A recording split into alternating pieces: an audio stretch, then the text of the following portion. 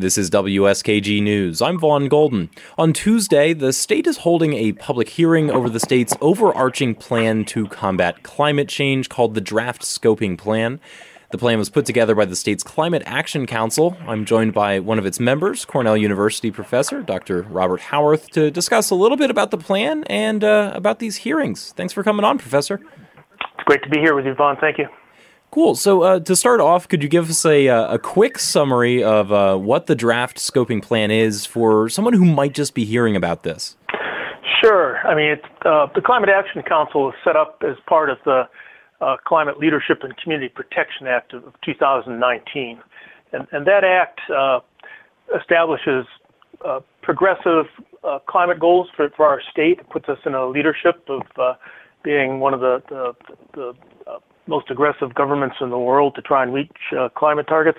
We're one of the few entities which would have climate targets that are comparable to what's demanded by the COP21 and COP26 United Nations climate goals. So, you know, all states, all nations be doing this, but New York is one of the few that's really out there trying. The Act itself calls for a 40% reduction in greenhouse gas emissions from all sources by 8 years from now, and basically carbon neutrality by 2050, while moving also progressively towards getting rid of fossil fuels in our electricity production, moving entirely to renewable electricity and perhaps some nuclear.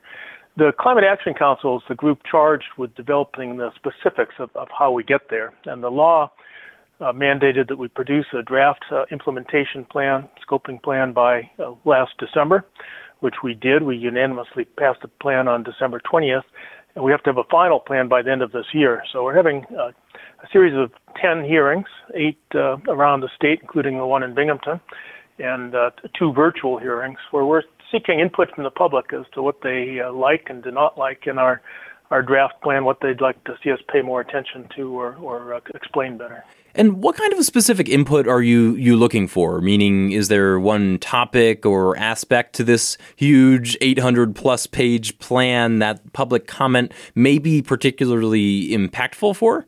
Well, you know, the council as a whole is looking for comments across the entire plan, whatever people find most interesting. It is a fairly long and detailed plan, but I do urge interested people to take a close look at it.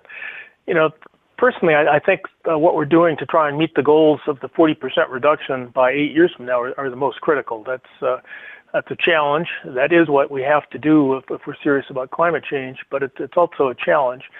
We've laid out a couple of ways to get there. They all call for beneficial electrification of transportation, so electric vehicles, electric cars, electric school buses, moving towards more electric trucks. They also call for beneficial electrification of heating, so using high-efficiency heat pumps in one's homes and our commercial businesses as opposed to fossil fuels. And, you know, I'm convinced that's the way to go.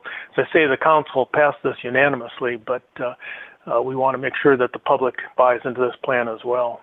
All right, we'll have to leave it there. I've been speaking with member of the state's Climate Action Council and Cornell University professor Dr. Robert Howarth. Thanks for coming on. Thank you, Yvonne. Take care.